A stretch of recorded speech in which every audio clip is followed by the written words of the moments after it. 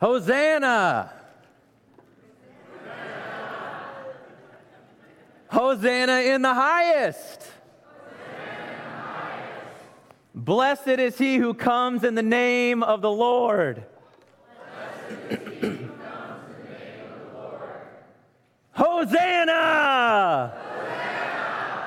It's great to be here with you today on this Palm Sunday at Saints Peter and Paul. I've always loved Palm Sunday, in part for the fanfare, the excitement, the kind of buzz that there is, especially on a confirmation Sunday when you got 7 kids who are ready to confirm their faith in this same King Jesus. This Jesus who we just heard read for us, trod into Jerusalem on a donkey, and who still continues to trod into the hearts of men and women around the world, changing lives, as I recently read in a newsletter article. It's good to be here today. Hosanna! We're done for a while. Put your palms down. Although I'm going to pick mine back up because it must have been a wonder to have been there, right? A marvel to have been in Jerusalem surrounding this man, Jesus, with the palm branches. As this very Son of God rode into his hometown, as it were, Jerusalem, the holy city, where 2 decades earlier he had sat as a young man in his father's house in the temple, right? Same age as you guys. Blowing away the elders with his knowledge of God the Father and of his kingdom. And now here he comes all these years later, and he's a grown man, and he's still teaching about the kingdom of God. But now he's actually bringing that kingdom of God into this earth, breaking into this world, that kingdom that he taught so much about. And he rides in majesty as they wave. And Matthew, the gospel writer, we've been tracking with him this entire season of Lent. So for the last several weeks, we've been reading this particular gospel. When Matthew gets to this section, he is hyping us up. He wants us to feel the excitement that's going on in Jerusalem, showing how this Jesus movement had grown and grown. Take a look. We'll throw it up on the screen for you. Look at the progress of Matthew's gospel.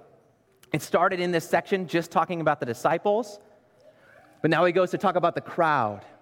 It says most of the crowd, and in Greek it actually says the great crowd. So there's this big, great crowd, this herd of people around Jesus.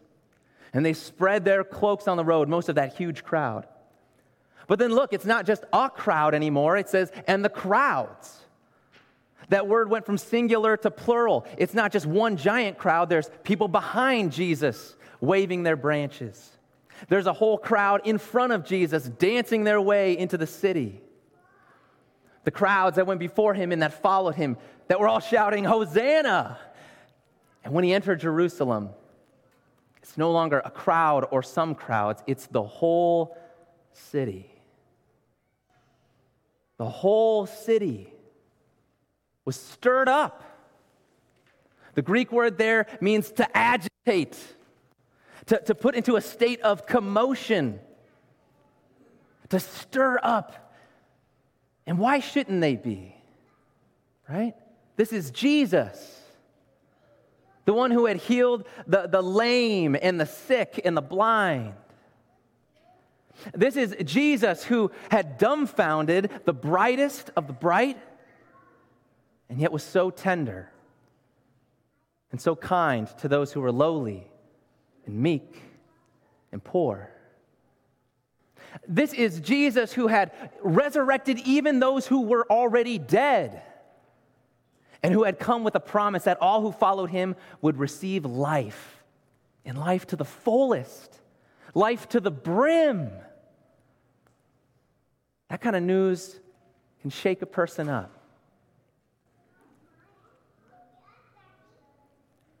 But just because something gets hyped, it doesn't mean it's going to last, right? You guys remember fidget spinners? Looking at you guys. Yeah, I heard some laughs. Yeah, Grant remembers fidget spinners. Do you guys have a fidget spinner? Anybody have a fidget spinner with them today? You got a fidget spinner? Pastor Aaron's got a couple fidget spinners in his office. Do people still use fidget spinners in school? No, not so much. But they were everyone was using those things. They were everywhere, right? In my day, it was yo-yos, right? And I used to be able to do that cradle trick. I don't know. I can't do it with the palm of my hand, but you get the string and you get the yo-yo and it kind of dangles, right? I haven't seen a yo-yo in way too long. I need a yo-yo in my life. But it's not just trinkets and toys, right, that are trends. It's people too. I mean, how many celebrities have we seen who amassed followers on Facebook and Twitter whose names today are just irrelevant? You know, we've forgotten completely. Raise your palm if you know who Kate Bush is. Anybody out there know Kate Bush? Oh, all right, there's a hand. Yeah, rock on. Okay, if you know Kate Bush, I want your palm in the air or hand. Not many. Raise your hand if you only know Kate Bush. Keep it up if you only know Kate Bush because of the show Stranger Things. Okay, yeah, a couple hands went down. Most of us, we still got our palms in the air because she's got one song, Running Up the Hill or whatever. It was in that Stranger Things show. Running up the hill. Yeah. That's all the singing I'll do today. It's got like 1 billion views. It's got 1 billion listens practically on Spotify. And the rest of her songs have nothing. Why? Well, because no one knows who Kate Bush is. She was from the 80s. She wasn't that big then, right? And in this room today, she's still not very big, even with 1 billion listens. Think about any election, right? Any political party, and their supposed candidate, right? Before any election, what's going on, right? They're stirred up. There's a buzz. They say, we got to get our guy in office. If we get our guy in, things are going to get better. Things are going to finally change. Oh, the problems we've been dealing with, once we get our guy in office, that's all going to smooth out. What happens after they get in office?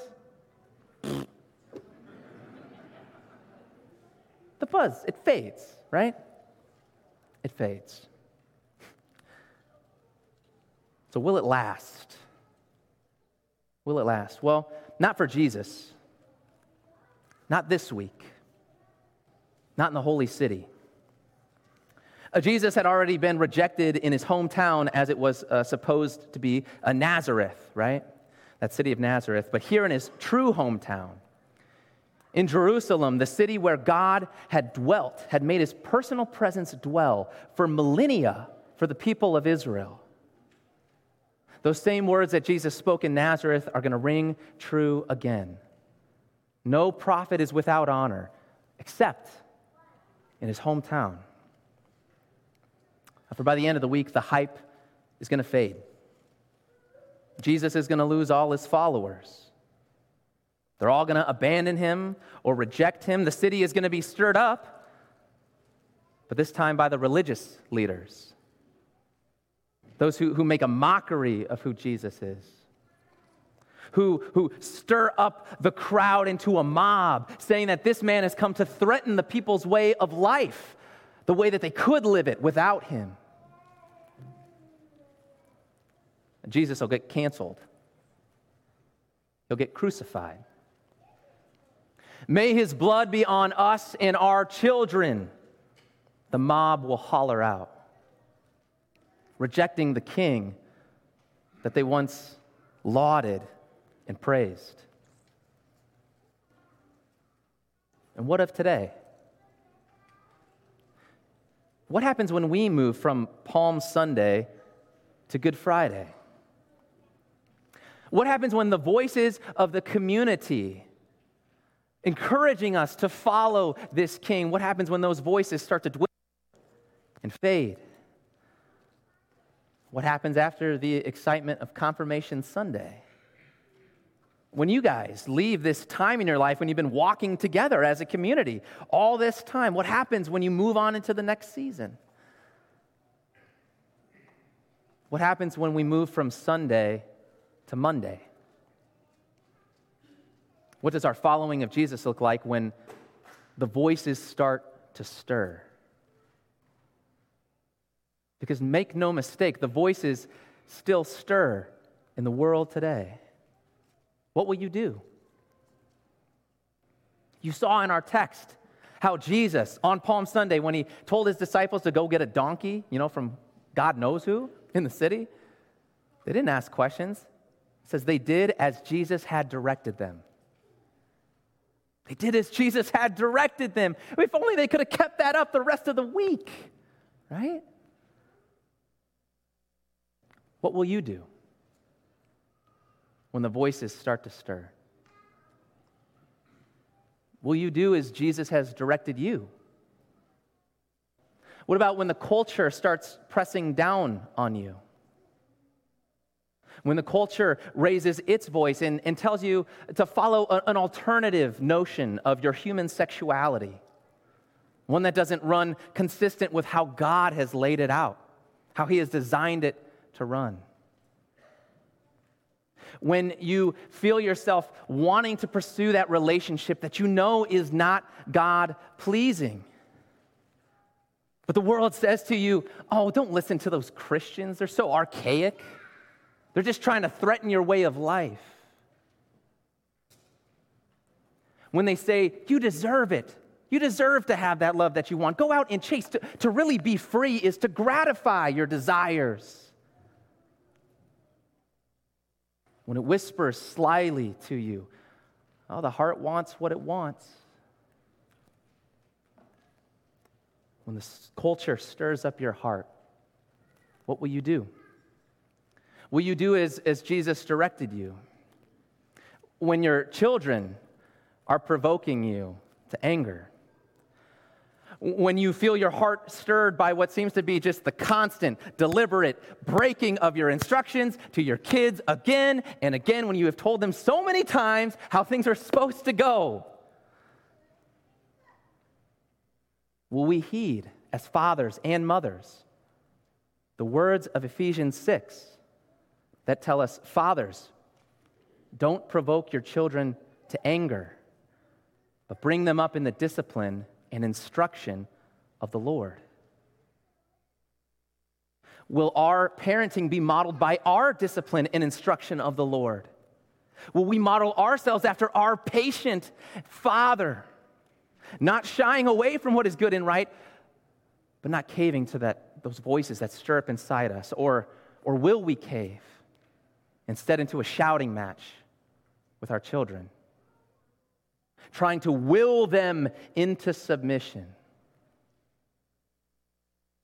Will you do as Jesus has directed you? Who is king of your heart when the weekend rolls around, another Saturday rolls around, and Sundays just, it's on the cusp, another chance to hear from the King? But then all those voices inside of us start to stir. Right? And they say things like, oh, come on, you've had a tough week. Everybody else is out, hanging out, having fun, staying up late. Come on, why don't you do that too? You deserve it. You deserve a break. You don't need to go gather with those people. I mean, you'll be fine for 1 week, 2 weeks, 2 months. Will you do as Jesus has directed you? No. Not always. You won't.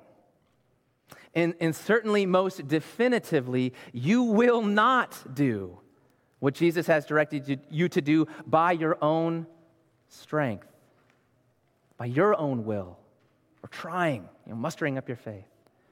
I don't know if we got any 7th graders in the room, but we were looking at the key to this the other week, right? The key that Jesus shared with his disciples in the garden. The spirit is willing, but the flesh is weak. So what do you do when you find yourself in that spot? When you have distanced yourself, like the disciples from Jesus, when you have abandoned or turned your back on your Savior? Or what's to be done to those who we feel are fading away from the Jesus movement, those we care about in our lives? What's to be done for them? Remember why they were stirred up in the first place. Remember who this is. Who is this Jesus? You see, this confirmation, these 7 students are going to confirm their faith. The rest of us need to be confirming our faith on a regular basis, answering that question, who is Jesus? The whole city was stirred up, wondering, who is this Jesus? We need to confirm our faith like these 7. Who is Jesus? He's the king. He's the king who, when the disciples were asked to go into town, they didn't question. They did as they were directed. Why? Because he's the good king. And the disciples knew that. They trusted that. They trusted that his ways were actually better for them, that they were good for them, that if they followed them, they would follow Jesus to true life. The disciples were right to follow him. What happened from Sunday to Friday? How could the disciples forget who Jesus was? How do we forget? But look, on Good Friday, the disciples are still doing what Jesus had expected them to do. That same night in the garden, Jesus had made this statement. He said, "You will all fall away because of me this night. For it is written, I will strike the shepherd, and the sheep of the flock will be scattered." This didn't catch Jesus off guard. He wasn't perplexed by it. He wasn't shocked that they had turned their backs or been away from him. He knew that it was coming. Jesus knows his sheep. But we need to remember who he is. Remember who Jesus is. Jesus is the king. But he's the king who deliberately chose to ride into Jerusalem on a donkey. In that time, in that place, in that context, in the ancient Near East, a king entered cities riding on a war horse in order to convey military power, particularly when they were entering cities they had recently conquered, where their rule might have been thought as illegitimate or maybe outright contested. The exception to this rule was when a king entered into his hometown, into his capital city. Then a king rode in on a donkey as a benevolent king. The good king, the king that he knew the people would trust and adore and love and worship. You see, Jesus has not come to overpower you by his will, by sheer force. Jesus has not come to cajole you into submission, into living according to his ways. That's not what he's about. Does Jesus have that power? Yeah, he does. How many times did the disciples themselves see the lion's heart of Jesus? They saw Jesus stand up to oppressive regimes with confidence, with ferocity. They saw Jesus standing true in his righteousness, even when the whole city was stirred up against him. But how did Jesus come to his disciples after they had abandoned him, after they had rejected him? He came as a lamb. He came as the humble king, in weakness, lowly, riding on a donkey, but who transforms those who come to him to find their life. And do you know what happens when those disciples who had abandoned and rejected Jesus meet him again and see that love for the depth that it is? Those same cowering disciples, afraid of the world, locked in a door, right, in a house by themselves. When we get to the book of Acts, we read something very different about what's going on in the ministry of Jesus. Take a look at this verse from Acts chapter 17. It says, these men, this is people complaining about the followers of Jesus, these same disciples, these men who have turned the world, who have upside down have come here. I think Yoda, this is me, I wrote this slide. I can't do it in a Yoda voice, so I'm going to try it by my best memory. These men who have come here, who are acting against the decrees of Caesar, saying there's another King Jesus, oh, it's in white. Those missing words are in white. This is why I'm not in design. Graphic design, not my thing. It's no longer a crowd or crowds or a city. Those words you can't see say these men who have turned the world upside down. Now, literally, have they turned the world upside down? Well, not quite yet. The world as they knew it, for sure. And certainly looking forward to a future reality where the gospel goes to the end of the earth. But why had that happened? Because they had encountered a superhuman love that had overpowered them. They weren't willed into submission, they were wooed into submission. They weren't willed into living according to Jesus' ways, they were wooed into living according to his ways. So what do you and I do when we find ourselves away from Jesus? When we find ourselves in that moment where we have not heeded what Jesus has asked us to do? When we have not done what he has directed us to do? Don't cower in a room by yourself, away from Jesus. Just go to him.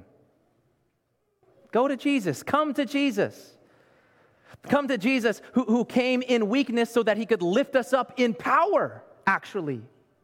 The power that these disciples are displaying. Power over those very weaknesses that took us away from Jesus to begin with. The Spirit is willing.